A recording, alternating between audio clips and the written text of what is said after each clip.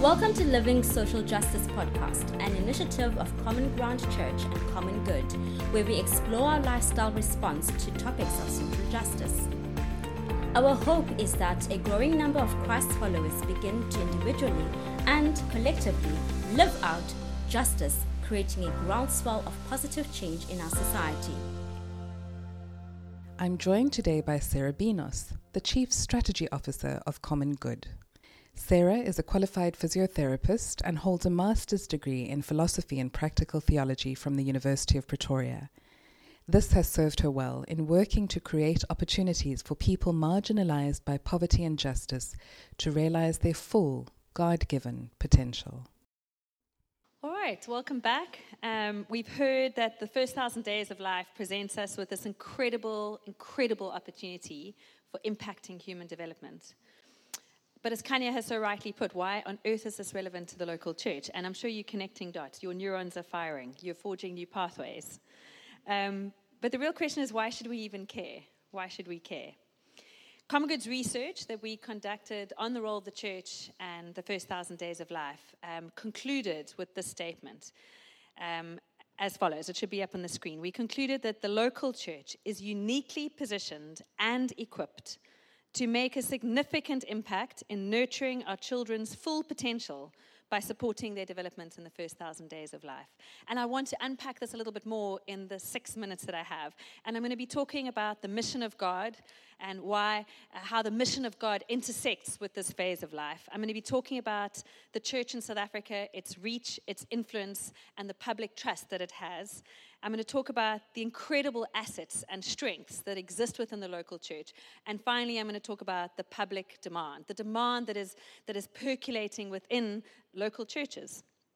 So first of all, let's just reflect quickly on the mission of God. And most of us would describe our churches as missional. We're not holy huddles just existing for our congregants. And whilst part of this mission is to shepherd all the sheep, we exist for those beyond ourselves and beyond the walls of our church communities. God invites us into His story, it's His mission, and we become the sent ones, invited to participate in a story of reconciliation, redemption, and restoration of a broken world. And as we do this, we give witness to the kingdom of God.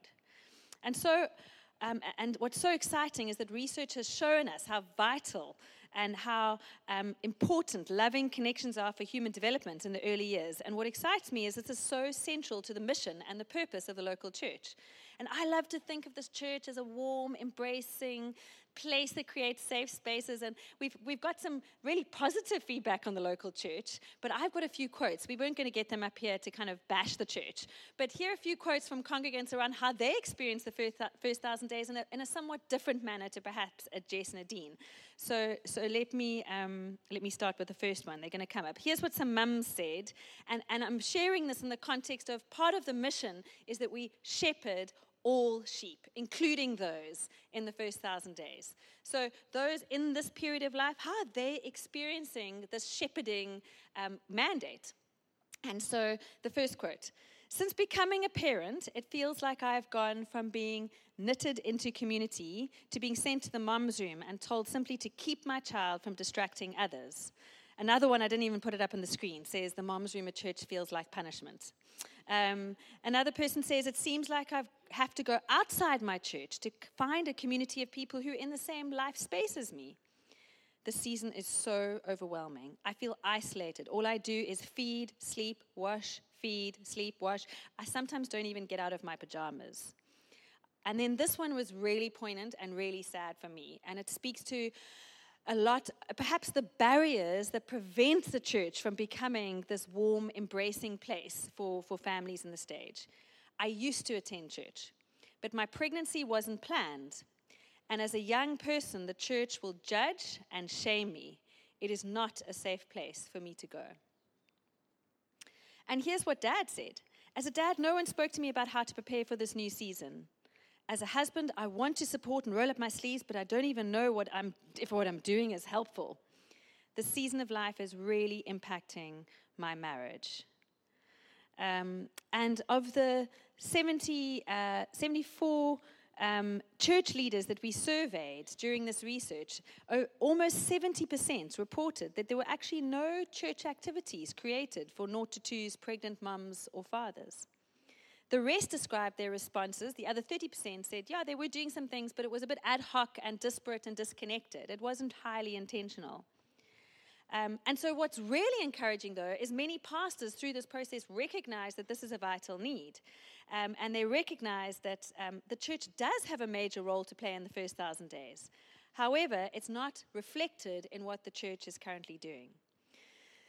So back to just exploring this topic of the mission of God. We've looked at how part of the mission is to shepherd all sheep. And my question is, how is the church doing in terms of shepherding this phase and stage of life?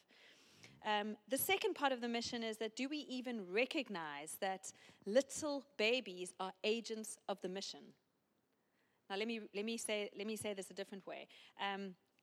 We see that children, even before earth, are used by God. Babies such as Isaac, John the Evangelist, and of course Jesus himself are spoken of as those who will be born to progress God's purpose and mission. I love this picture, and I've shown it in a few talks before, but the bottom right, your bottom right in particular, who's ministering to who in this picture?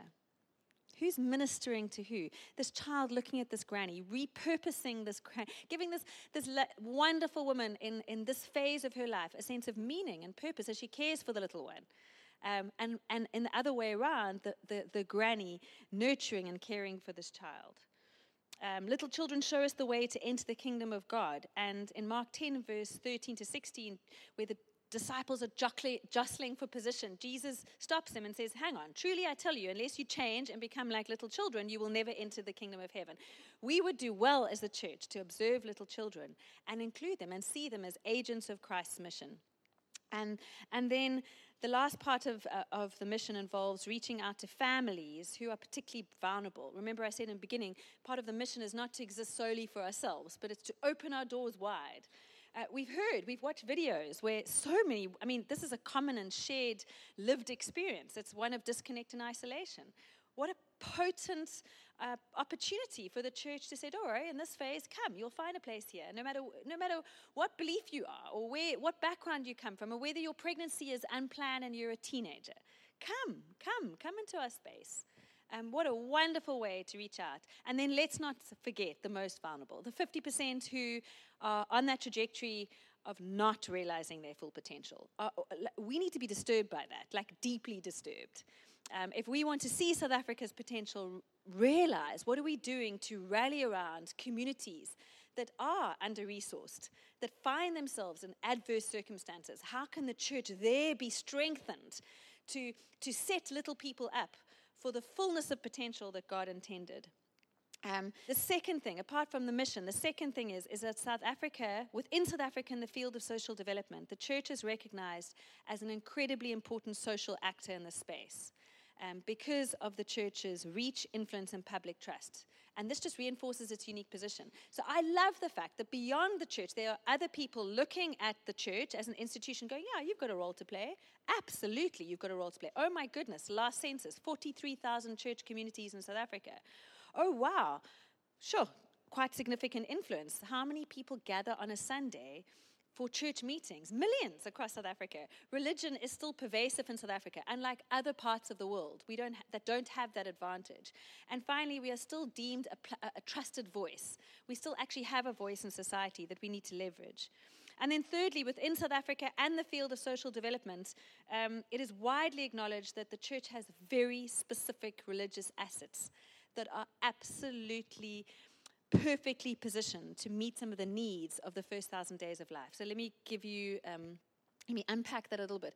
The fact that churches can gather people, that we can convene, that we facilitate small groups and relationships, that we're about building community and strengthening relationship with God this way and people this way.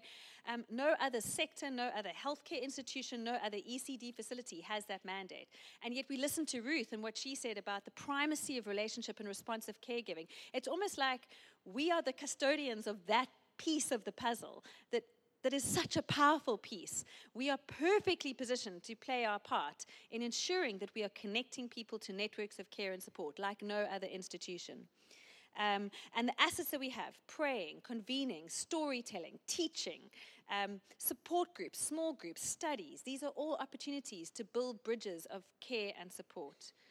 And finally, there is a real appetite from church pastors and leaders where they want this. So in our research, no one disputed that this is something that they should be doing.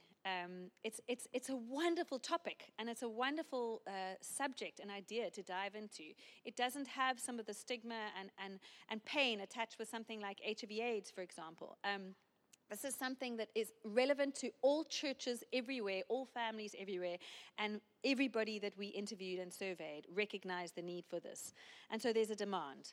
So in summary, the church's purpose and mission, which intersects with the first 1,000 days of life, combined with its reach, influence, and public trust, combined with its assets and strengths, combined with the appetite that churches have to respond, all reinforce that we are incredibly and beautifully poised and positioned to respond to and equipped to make a significant impact in nurturing our children's full potential by supporting their development in the first 1,000 days of life.